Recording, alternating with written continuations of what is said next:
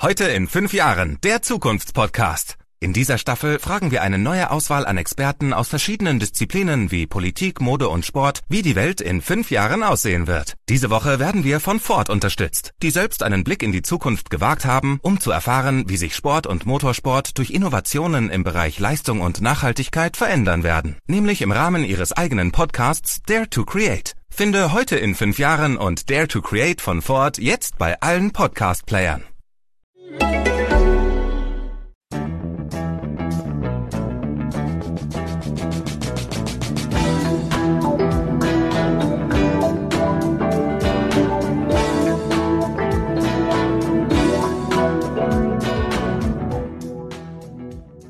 Hello, Merry Nearly Christmas. I'm Katie Haylor and you've clicked play on December 2020's episode of Naked Neuroscience, the podcast exploring the workings of the brain and the nervous system in our bodies and beyond.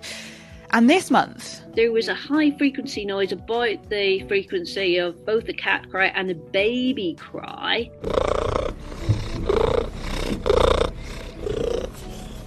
Superimposed on the pattern of the purr. I'm pitting cat people against dog people to see which pet is best. Only kidding. Well, it's obviously cats. But I will be delving into the human-pet relationship. So grab a mince pie and get cosy as I hear about irritating cat noises and why we can't resist a cute pooch. Plus, of course, some of the latest neuroscience news from our Cambridge-based experts.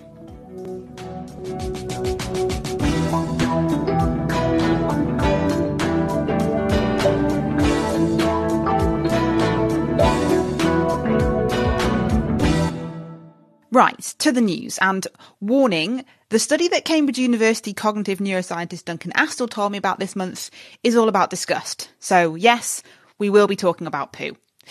Disgust is a rather powerful response. I like to think I have quite a strong stomach, but returning home from a holiday once to the stench of a freezer that had accidentally been switched off for 2 weeks did make my stomach turn in a way that won't be leaving my memory anytime soon. Duncan told me that we don't really habituate to finding things disgusting, as in it's difficult to train people to find things less gross. And now Cambridge University scientists have shown that interfering with that stomach-turning bit can influence our emotional disgust response. And this could potentially be big news for people who suffer from pathological, extreme disgust. Here's Duncan. They recruited subjects and they tracked their eye movements whilst they watched images of feces paired with neutral stimuli, like pictures of buttons or something. And what you find very reliably is that when you pair these images together, people will always choose to look away from the disgusting image and towards the neutral thing.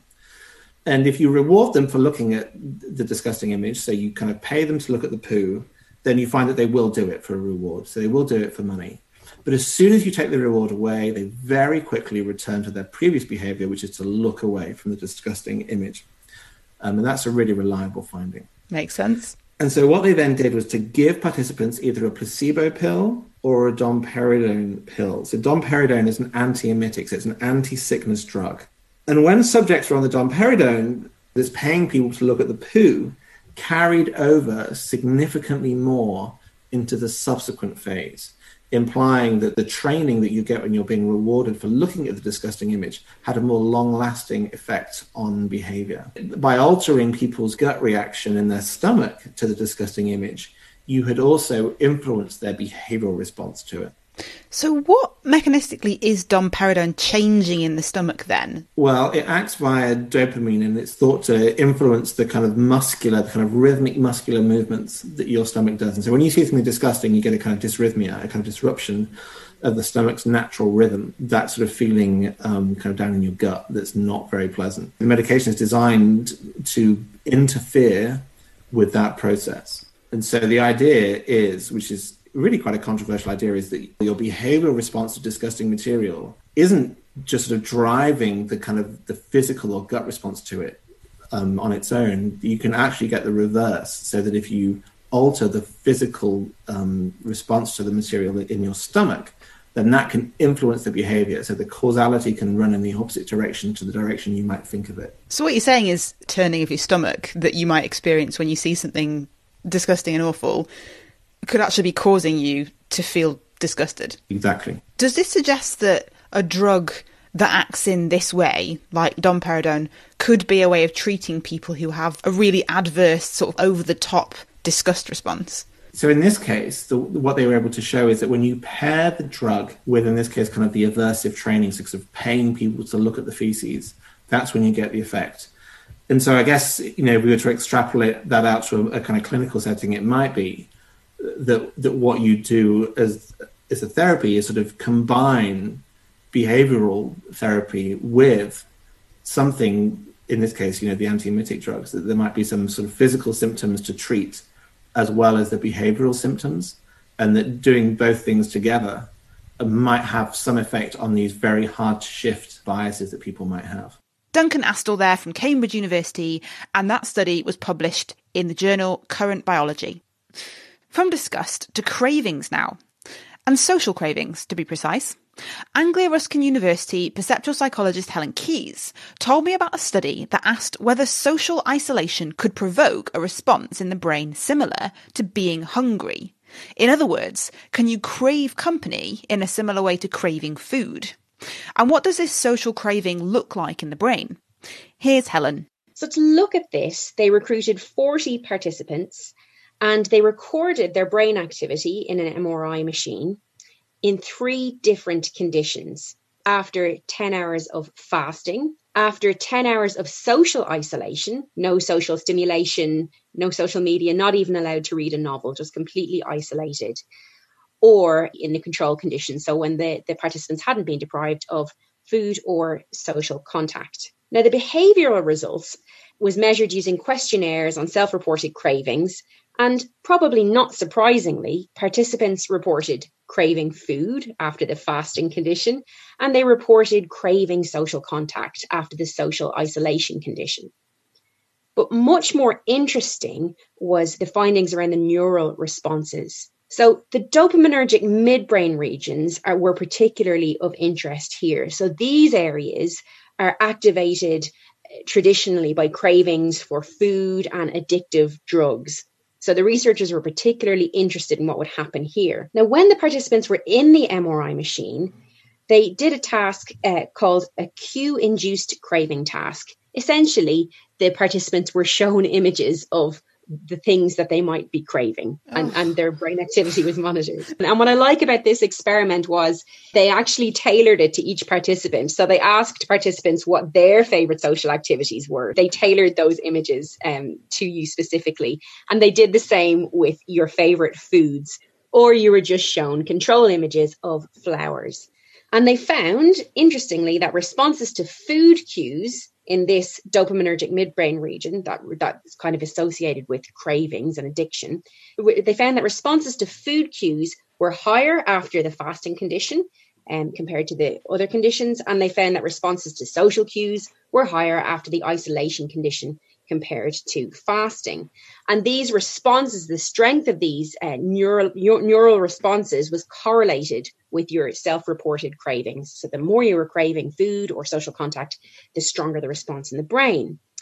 They also showed a narrowing of focus. So when you had been fasting, not only was your hunger response strong, your response to social cues actually was lowered compared to baseline. So your brain was essentially really honing in on the object that you were craving, what you had been deprived of.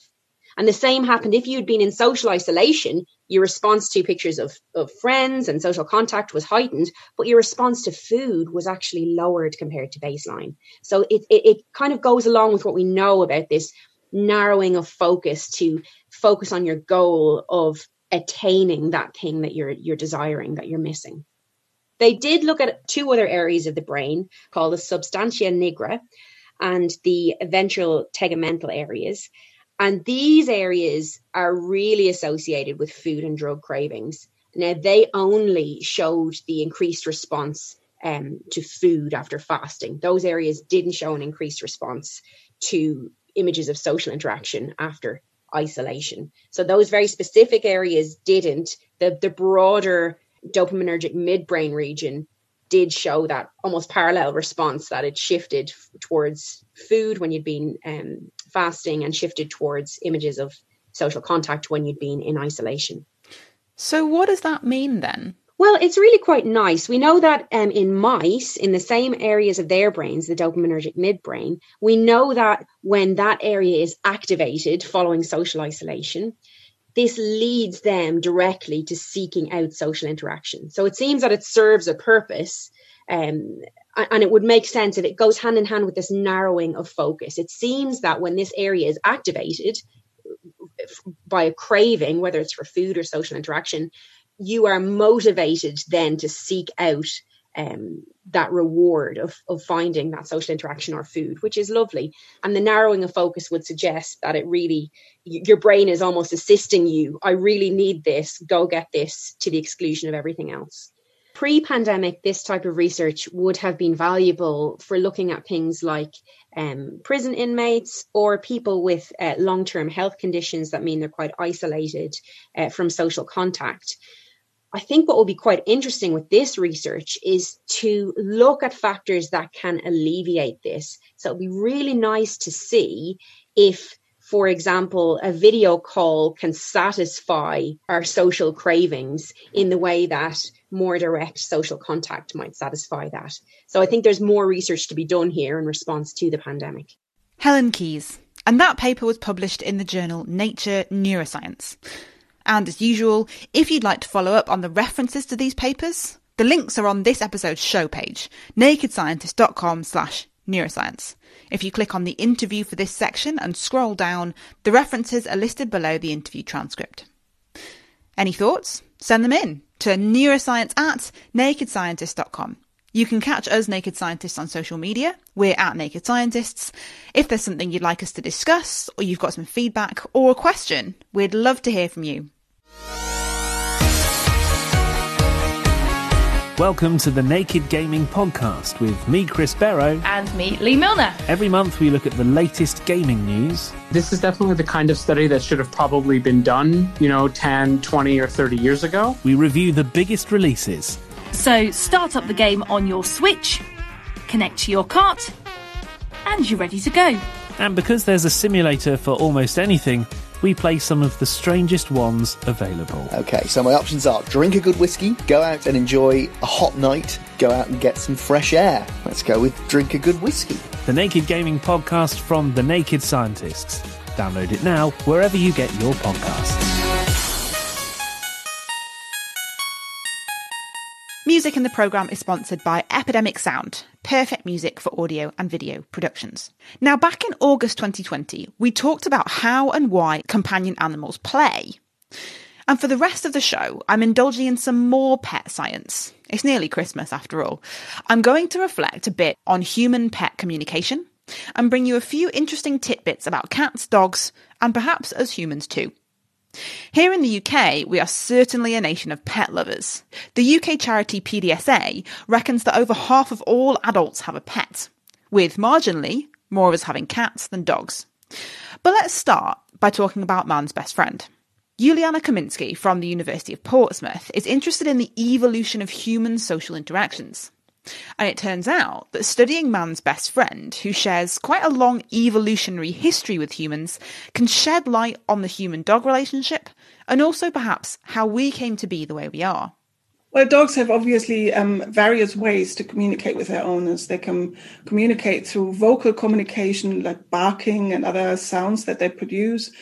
They can communicate with their body postures and all kinds of things. But one form of communication that we became really interested in the recent years is what dogs do with their faces when they look at humans, so at their facial movements. Is this where looking cute comes in? Yes, that's very much where looking cute comes in, because we found that dogs produce a special eyebrow movement when they look at humans. And that seems to be particularly appealing to humans. So humans have a really strong preference for dogs that produce that eyebrow movement. So it sounds like a very compelling theory, but you set out to investigate the science behind this. How do you go about studying this in a scientific way? Well, first of all, we were interested to see whether humans would really have a preference for dogs that produce that movement. And we did that by simply observing the behavior of many different dogs in dog shelters.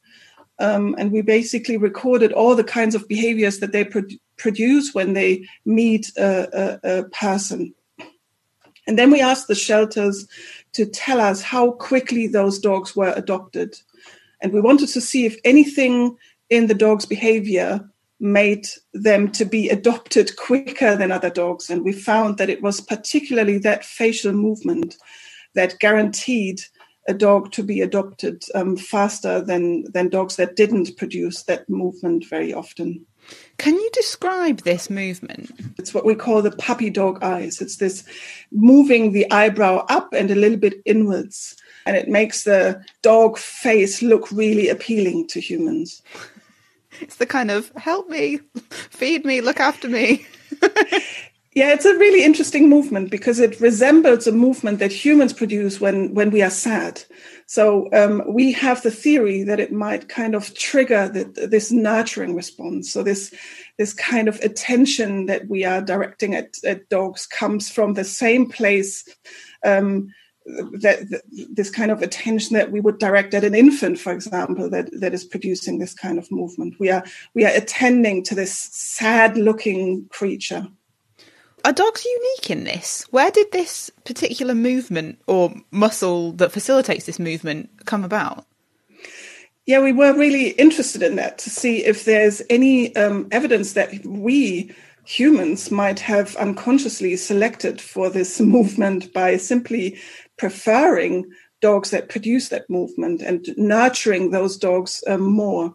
So we compared wolf faces and dog faces to see if there's any difference. And what we found is that the facial muscle structure of dog faces and wolf faces is almost identical. So the only difference is around the eyes.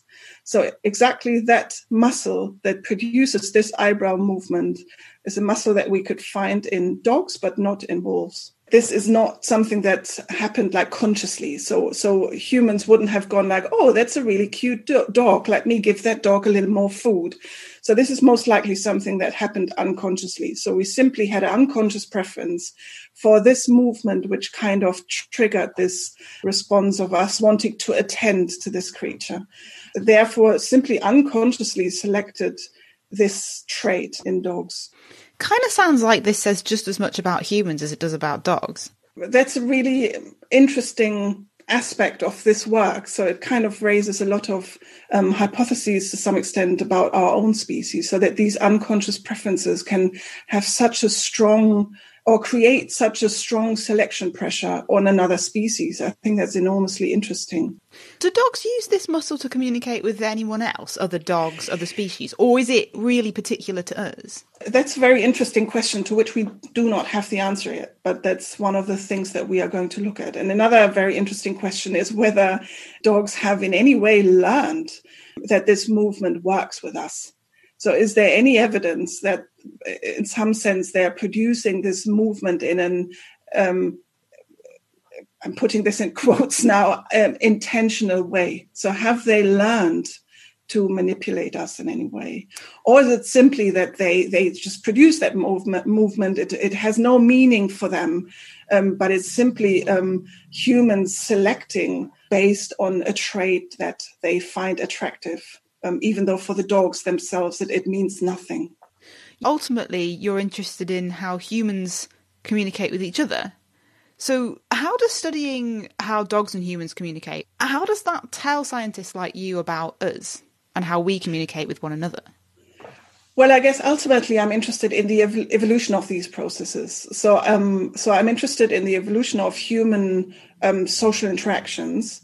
And whenever we're interested in the evolution of something, we need to kind of find a model species that can help address some of these questions. And for many people, I guess primates are the main model species when we are looking at at human evolution, we might be interested in apes as humans' closest living relatives. But dogs are a fascinating model species because they have been domesticated and they've been living with us for such a long time. So the idea is that maybe this evolution in a shared environment can kind of shed some light on some of the evolutionary processes in place. Juliana Kaminsky. So from woofs to meows, let's turn our attention to how our cats communicate with us. Animal behaviour expert Karen McComb from the University of Sussex is a big fan of felines. And back in 2009, Karen published a paper looking at a particular type of purr. Karen was highly motivated, shall we say, to study this quite specific sound produced by her pet kitty. So I spoke to Karen about this and then about her more recent work.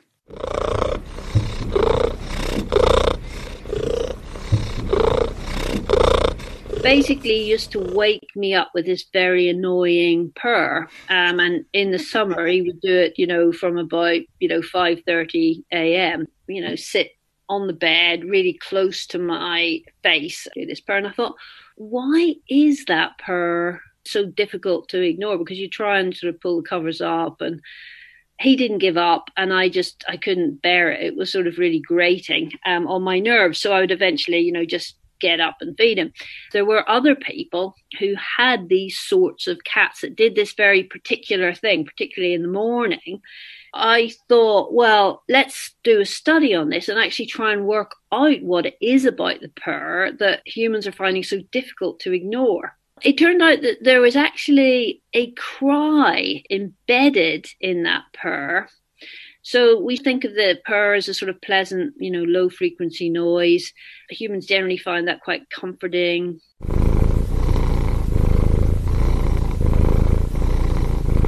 But we were able to show that in the solicitation purr, there was a high frequency noise about the frequency of both the cat cry and the baby cry.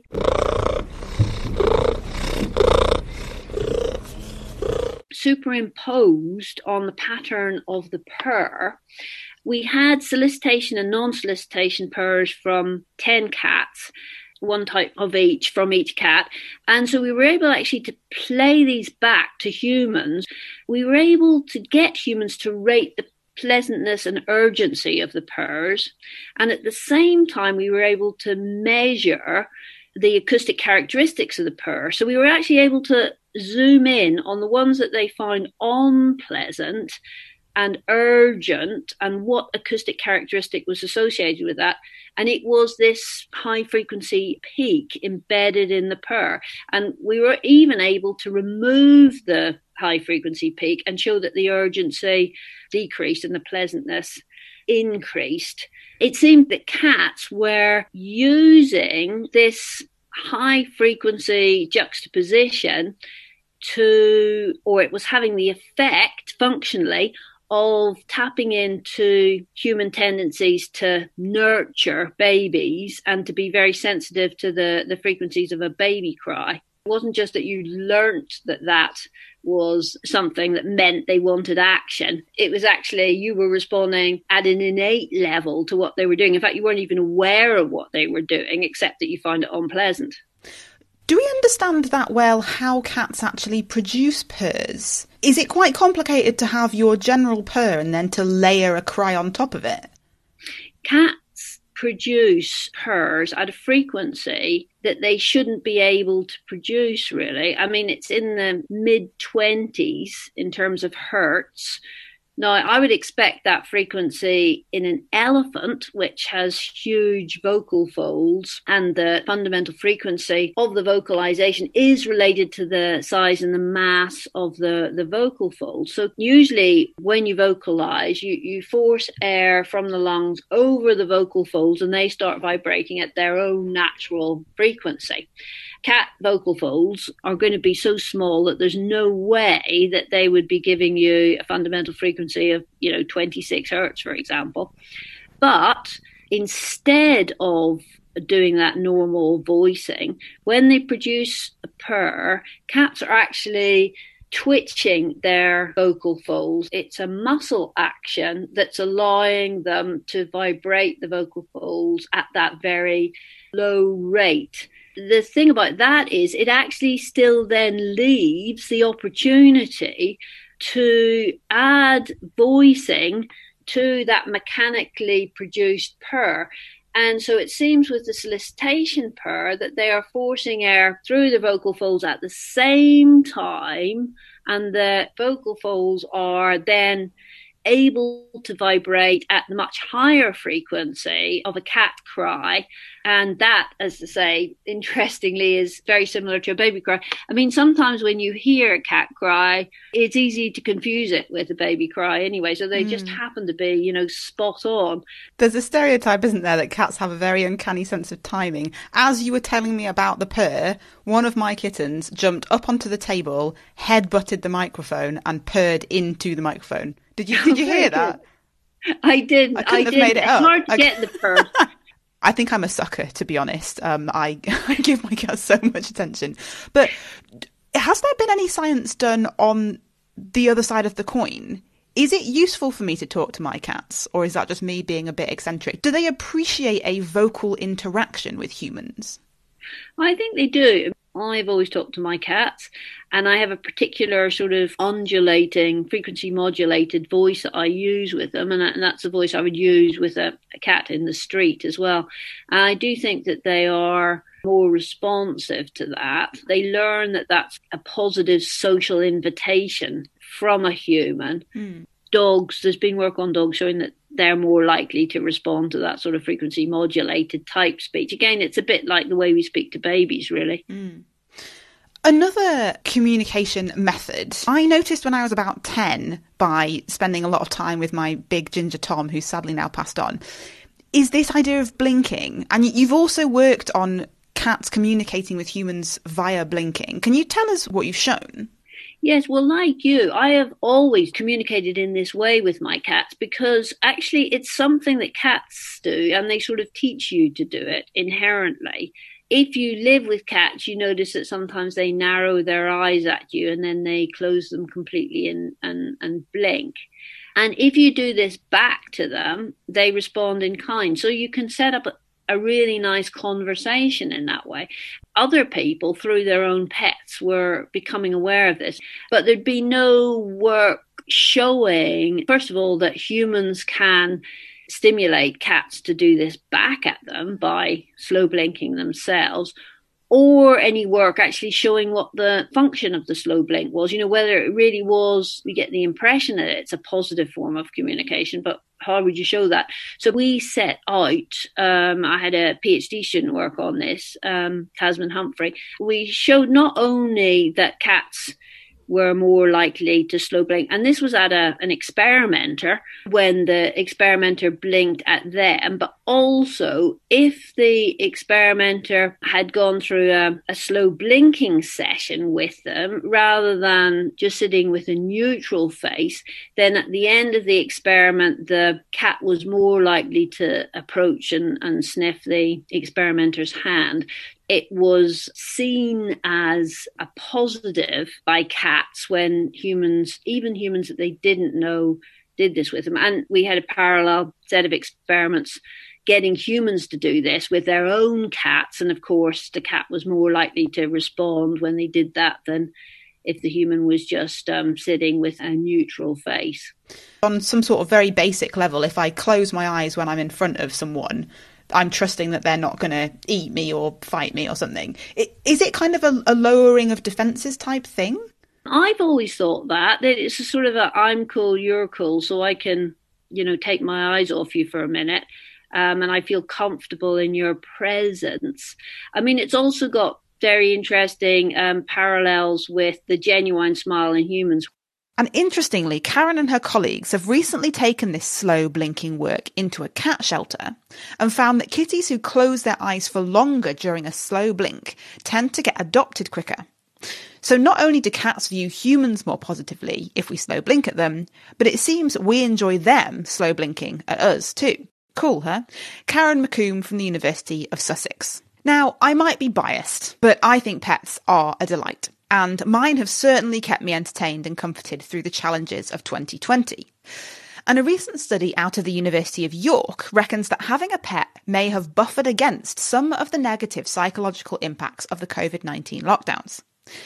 Back in 2018, Helen Brooks at the University of Manchester conducted a review of studies examining the impact of keeping pets on people's abilities to manage mental health conditions. And I spoke to her about it, and my apologies for the slight dip in audio quality here. Helen was actually slightly worried that her 2 poodle crosses, one Labrador, one Retriever, might bark through the interview, but I didn't hear a peep. So I think as a pet owner myself, I can obviously appreciate the value that my dogs have in terms of my mental health, getting me out, connected to nature. But I was really surprised by the range and the depth of connection that people talked about with their animals, and the range of different ways that they were helping people to manage the mental health conditions, in particularly around how important pets were in terms of distracting them from symptoms. So things like hearing voices, feeling depressed. So we searched in a systematic way all the databases, also unpublished literature that looked at the role of companion animals for people with a diagnosed mental health problem, so we could bring this evidence together and really see what we knew about the topic. I'm assuming that having a pet is a good idea if you're managing a mental health condition. Is that what you found? It's quite a complicated relationship, and I think that speaks to the mixed results that we found when we did this review. And there's a number of factors which impact on the relationship between having a pet and mental health outcomes. So things like the type of pet, the number of pets that a person has, and interestingly, how friendly that animal is perceived to be by others.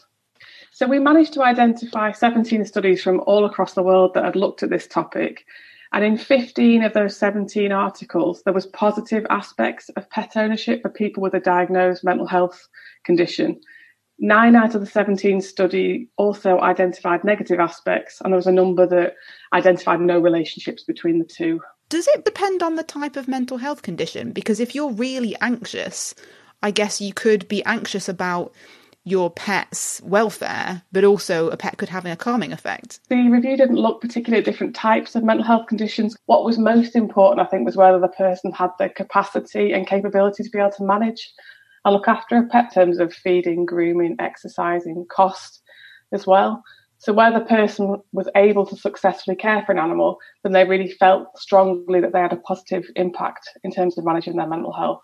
Does it break down by animal? So no, generally speaking, the research tended to include pets as one whole category. Interestingly, what you can find is that for dog owners, that's particularly important in terms of encouraging exercise. And there was a weak trend towards pets being important in terms of helping people manage the experience of being diagnosed with a health condition. I guess with a dog, you have to walk a dog, right? So you have to get out, and I can see how the necessity of physical exercise might be good for your mental health. But if you've got cats or an animal that generally doesn't like to be walked, are you still getting a benefit? Yeah, there was actually a lot of benefits. So in terms of emotional support, having a companion animal was really important. So just having someone around that was a consistent presence, that being available to you without having to ask for it was really important. And that was true of all different types of animals included in the review. And we're not just talking about fluffy things that might like to sit on your lap. There was a real wide range of animals included in the papers that we looked at. Generally speaking, they were mostly cats and dogs, but there were some things like bearded dragons. And what was really important was that people were able to select an animal that really fitted with their lifestyle and their ability to manage with a pet.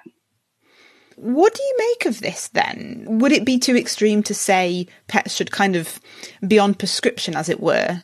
It is more complicated than that, and I think our results showed that. So the mixed results that we found in the different papers that we included really speaks to the complexity in the relationship between having an animal and your ability to manage a mental health condition. So there's a number of things you need to take into account. The welfare of the animal and making sure that the animal and their owner are well suited. Again, it's the number of animals is really important, and how friendly that animal is seen to others. So it's quite a complicated relationship. A lot of people feel that their pets are a really important way of increasing social interactions.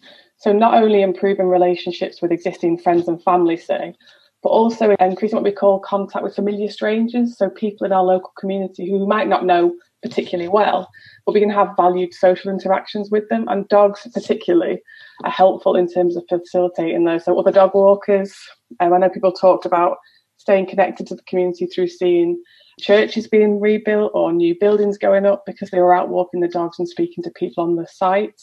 So it's those social interactions where I think it's probably that finding's most pertinent to. What do you think people should take away from this? By taking the caveats and some inadequacies of the data into account, I think the review really showed how important pets were to people with a mental health problem.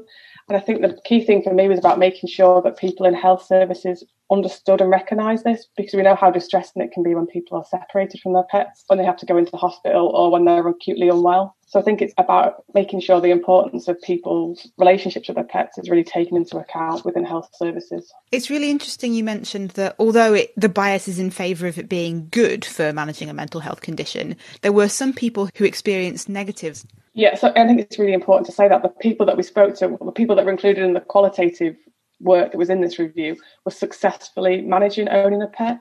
And the people, I guess, who had recently given up a pet weren't really included in the papers that we looked at. So even the ones that were successfully managing the work of owning a pet talked about negative aspects such as costs, the emotional burden of looking after an animal when you're feeling unable to look after yourself in some cases was difficult. There was also, which I wasn't expecting, a real concern about the future loss of a pet. So often people rely very heavily on this relationship with their animal in terms of managing their mental health. And they were really concerned about what would happen in the future should the pet die or be taken away from them. But we should also say that when taken all together, the negative aspects were outweighed by the positive aspects that people reported in these interviews. Helen Brooks, thank you very much. And that's all we've got time for this month. And it's the last episode of this year.